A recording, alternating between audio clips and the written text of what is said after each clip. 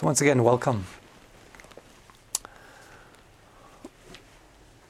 One of the things that we have the intention of doing, especially in our meditation, in our sitting meditation and walking meditation, is to begin to become aware of states of mind, kind of these qualities of mind that come and visit us. And in particular, I found it helpful to start to become aware of states of mind that also can be really paralyzing, because when I can bring a quality of awareness to them, sometimes there's a little bit more freedom around them. And tonight I want to talk about a particular flavor of a state of mind that some of you might be familiar with. And I feel like I'm all too familiar with this state of mind, unfortunately. And it's what's called, at least you could say in this tradition of meditation, the judging mind.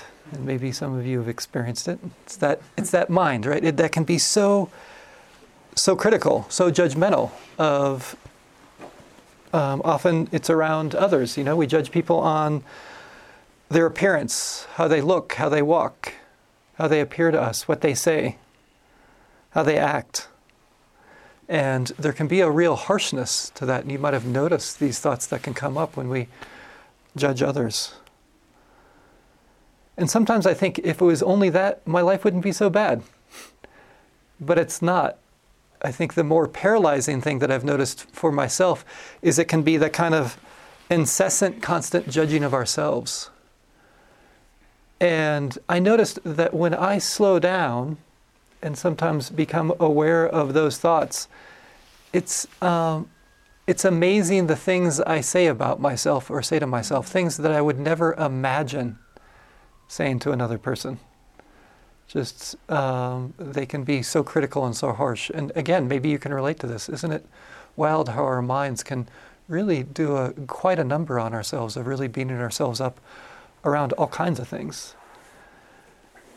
And how paralyzing that can be and isolating that can be, that judging mind, and how much momentum sometimes it can have. And it can have all kinds of storylines, maybe you've noticed. It can have the general storyline of, I'm not good enough, or I'm not smart enough, I'm not tall enough, or I'm too tall, or I'm too short, I'm too large, I'm too skinny, I'm too insecure, I'm not funny enough, I'm not likable, I'm too angry, I'm too sad. And it's the berating that we have around those things. And of course, fill in your own phrase. You might even be able to think of one from today, or yesterday, or the last week, if you have a mind like mine. Judgmental. A judgmental mind, yeah. And I think this has been one of the attractions about this practice is, I think for me, much of my life, this has been one of the bigger challenges in my life, is navigating the judgmental mind. And it's also been where I've seen the promise of this practice, of the relief that has come around such a mind by doing this practice. And I'm so grateful to this tradition and to this practice and all the practitioners that have come before me to offer this practice to really allow for relief around that.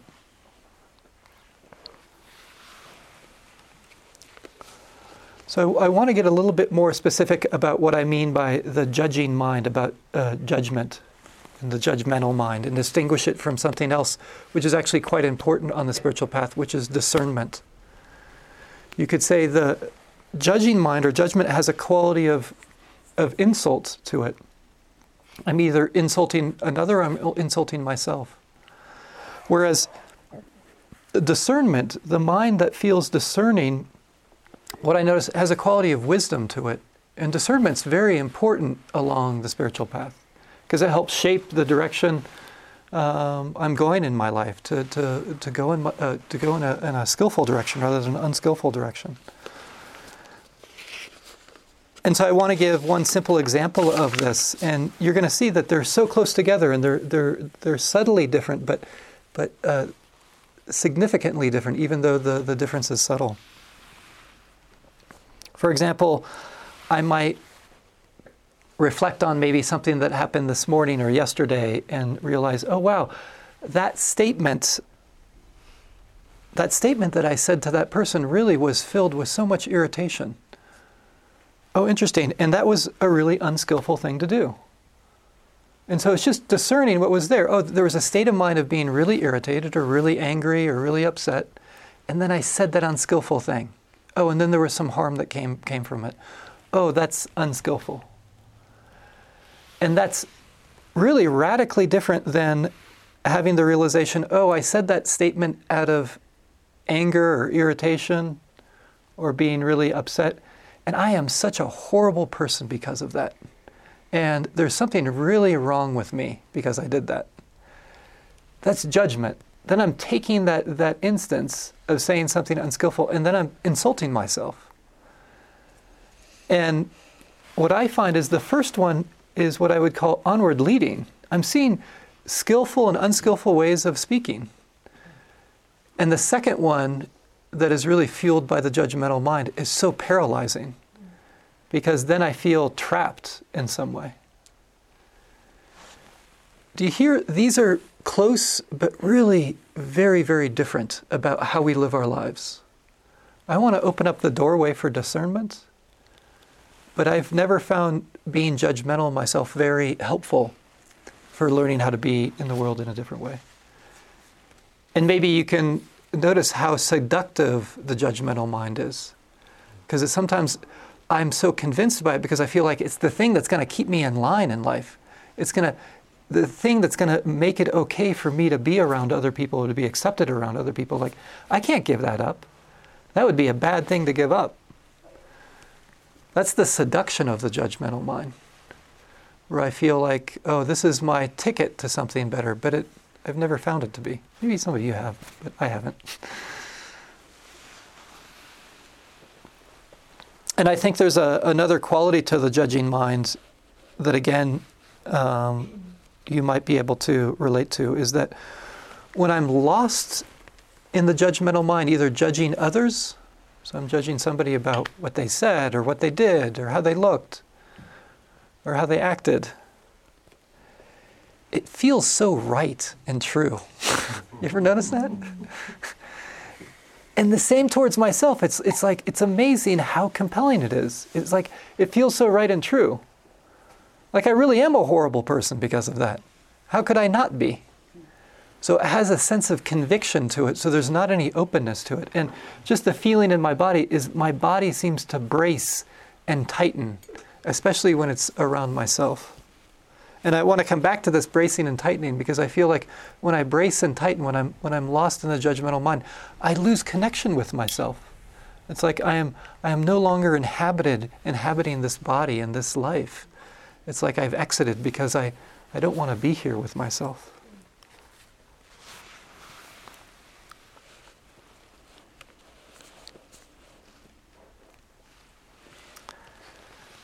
And I want to point out that even the Buddha had judgments of himself. And the way it takes form, at least that you find in these discourses of early Buddhism, these interchanges that he usually has with other practitioners. There's a certain being that comes and visits the Buddha, who's called Mara, who is this. It's a deity who is the deceiver, and you could say it's kind of the psychological manifestation of the judgmental mind is one way. It's like giving kind of a quality of beingness to this judgmental mind. And so what will happen, as the story goes, is that Mara, the deceiver, will come and visit the Buddha and whisper something in his ear, something usually kind of trying to knock him down in some kind of way. Like I want to share with you one where the Mara whispers to the Buddha, basically saying, here you are, you've deviated from all these austerity practices. And those of you who were on the retreat, Noda was talking about how the Buddha was involved in austerity practices before he came upon a path that really led to his awakening. And here's Mara whispering in his ears and saying, here you are, you've left those those practices behind by which practitioners purify themselves. But here you are being impure, and you think you're pure. I just want to point out to you, you have missed the path to purity. You're on the wrong path, buddy. Maybe you too have heard Mara at times whisper in your ear. And how does the Buddha deal with Mara? And this happens again and again in these discourses, is he just says these 3 words. I see you, Mara. And then at that point, which I really love, it said that Mara will say something, oh, the Buddha knows me now. Oh, and then sometimes Mara would sit down cross-legged on the ground, not too far from the Buddha, silent, dismayed, sad, with shoulders drooping and head down, glum, and nothing to say, and scraping the ground with a reed. So there's Mara, right? Mara, then just by the Buddha seeing Mara, Mara is completely disempowered. All the Mara can do is just kind of be glum and sad with shoulders drooping and kind of scratching the ground with a stick.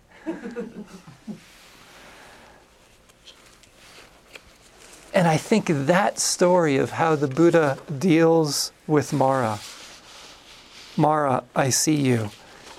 This is the gateway to freedom that we're so interested in our meditation. To actually, I don't have to even push the judging mind away or somehow do something with it. It's just to see it for what it is. Oh, that's just a thought. Oh, that's just a judgmental thought. Oh, the mind is just judging right now. That's all it's doing. Oh, I see Mara. It's just Mara whispering in my ear. That's all it is. And there's the freedom. Because I see the experience for what it is, which is a thought. And just reflect on how ephemeral thoughts are. I mean, they don't even really have a substance to them. Isn't that a trip? I mean, they're just like words that are happening in our minds, sometimes some sensations and feeling with them, and that's it. And we can create a whole self around those thoughts. Isn't that just crazy? Because it's just a thought. It's just like a sound of a car passing by. And yet somehow we claim it and say, this is me and mine. This is really who I am. But it's kind of as crazy as hearing the sound of a car pass by and saying, oh, this is who I am. I'm a sound of a car. It's just the sound of a car. Why would I want to do that? Something that comes and goes, that is just a sound that arises in the mind. And yet the mind gives it so much weight. Can you begin to engage in this, to see Mara? Oh, Mara, I see you. And do you hear the Buddha doesn't have to get angry at Mara, doesn't have to fight with Mara. He just has to see that Mara is Mara. Just has to see that it's the judgmental mind. It's just words that are arising, sometimes connected with maybe a feeling of fear or anger. And that's where the freedom is.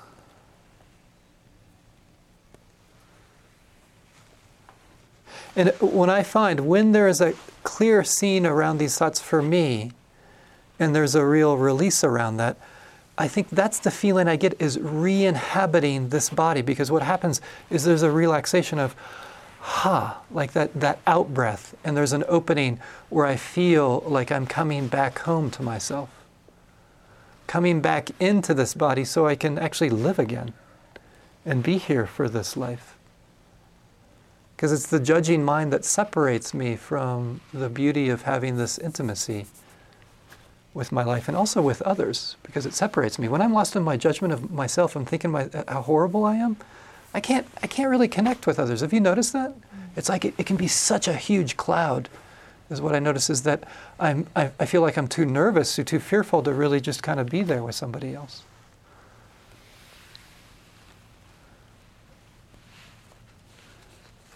And also with the story of the Buddha, what I want to point out is that it's not that the thoughts stop. One of the most striking things about these discourses is even after the Buddha is fully awakened, there are stories of Mara still visiting the Buddha. The freedom is that after the Buddha's fully awake, is that he just knows that it's Mara. So maybe you have these thoughts, maybe we'll have these thoughts the rest of our lives. But so what? If I can see it that it's just Mara, that it's just really the same as the sound of a car, there's the freedom. It doesn't matter if they're arising or not. I don't have to have the desperation for them to end right now, because I know what they are. They're just ephemeral thoughts and feelings and sensations.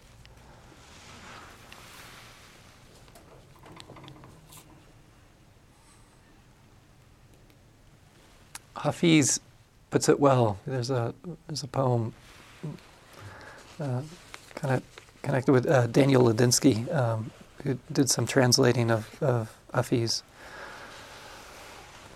called Crooked Deals. So he says, there is a madman inside of you who is always running for office. Why vote him in? For he never keeps the accounts straight. He gets all kinds of crooked deals happening all over town that will just give you a big headache and glue to your kisser a gigantic, confused frown.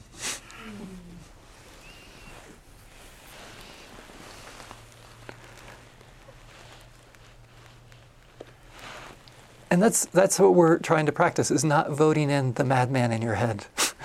Just that.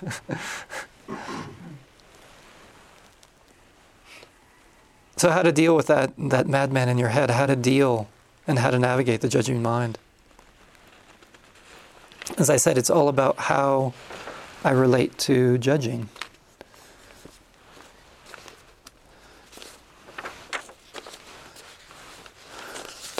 So I want to share with you yet another image that might be helpful for getting a sense of the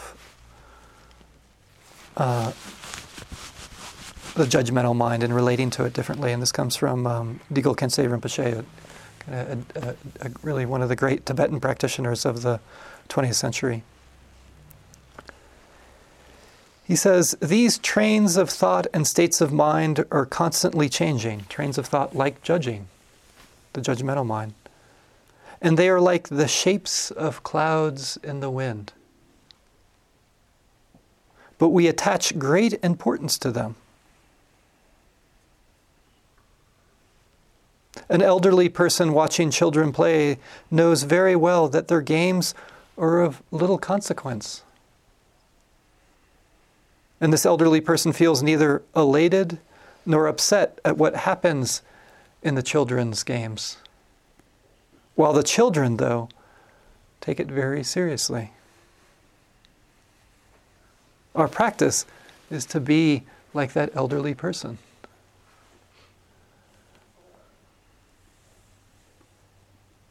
Right, like shapes of clouds in the wind, so ephemeral.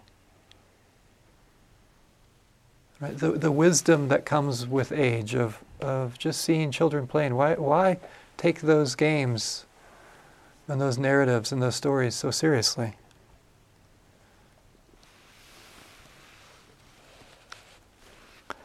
How do I do this when judgment is arising in the mind?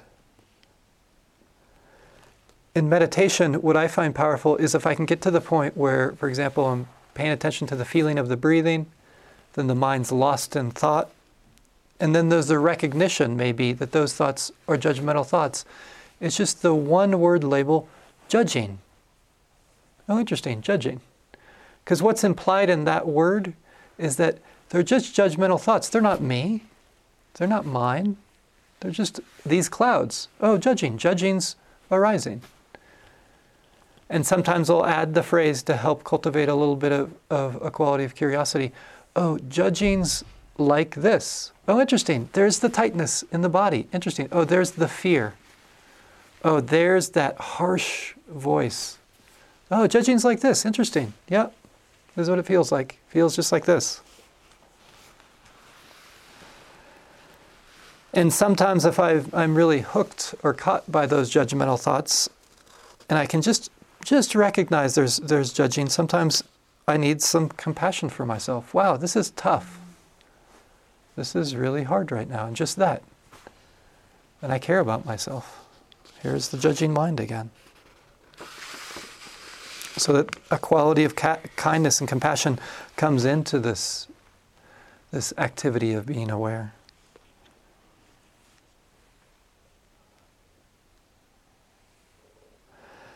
And sometimes, in order to have a more skillful relationship to the judgmental mind, sometimes I need to soften around the judgments.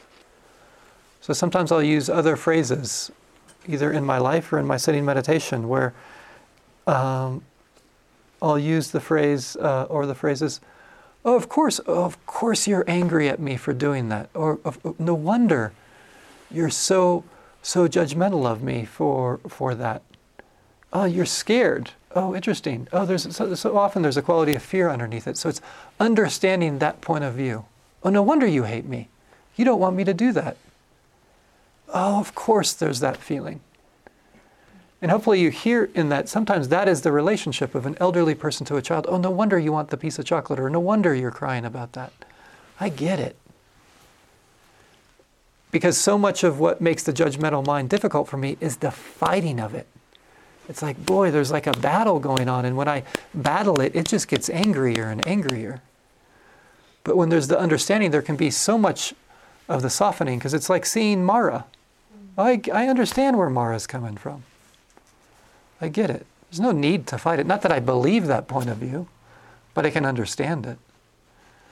Maybe when I share that, you can feel the softening that comes with that kind of understanding. It's just a thought, and I can understand that point of view. So I don't have to be in contention with it. Doesn't mean I believe it or I go down that road, but I soften around it. Because in some ways, what I've noticed about the judgmental mind is it's just trying its best to help me out. It's not really good at it, but it's trying. And a lot of times, if I can acknowledge that, there's a softening. And when there's a softening, there's more awareness. And then I can just see Mara for Mara. I don't need to fight with Mara.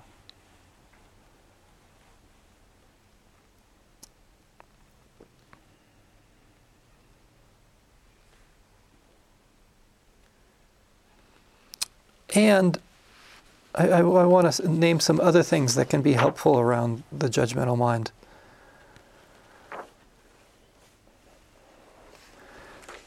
One is there is a time, this is a real art to this, there is a time to use a skillful "that's enough," where the thoughts just keep on going. I've had a quality of compassion and softening. I notice that it's judging.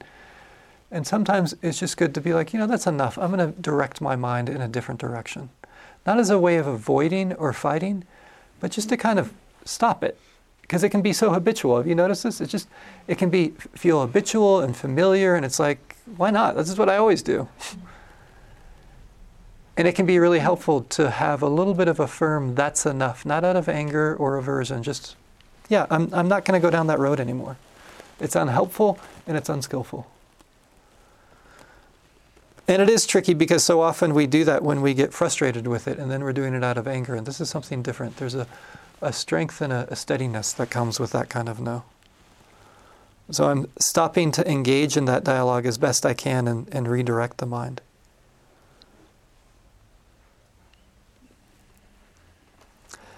And there can be other kind of ways of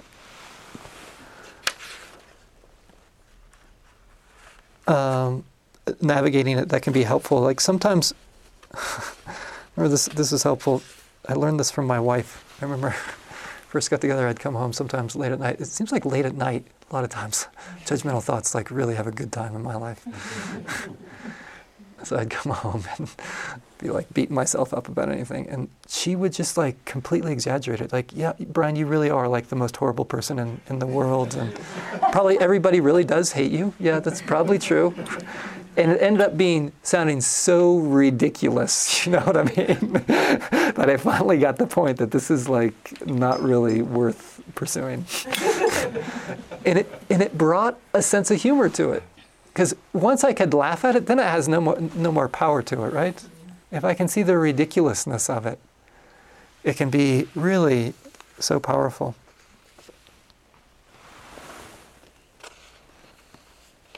And a lot of this is just getting a sense of that they're just kind of like these thoughts that kind of come into the mind. One teacher, Joseph Goldstein,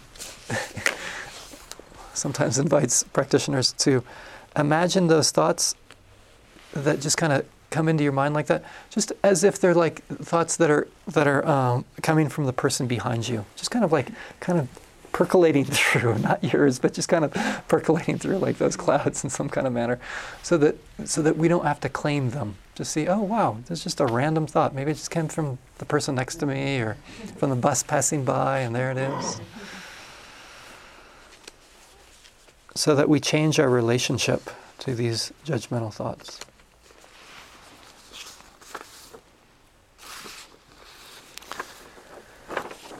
And maybe, like me, you might notice when there's less of that judgmental mind, I feel like I am here more for my life and for others. It's like this world opens in such a beautiful way. The simple things start to pop out in a way that really are so touching when I'm not lost in that world.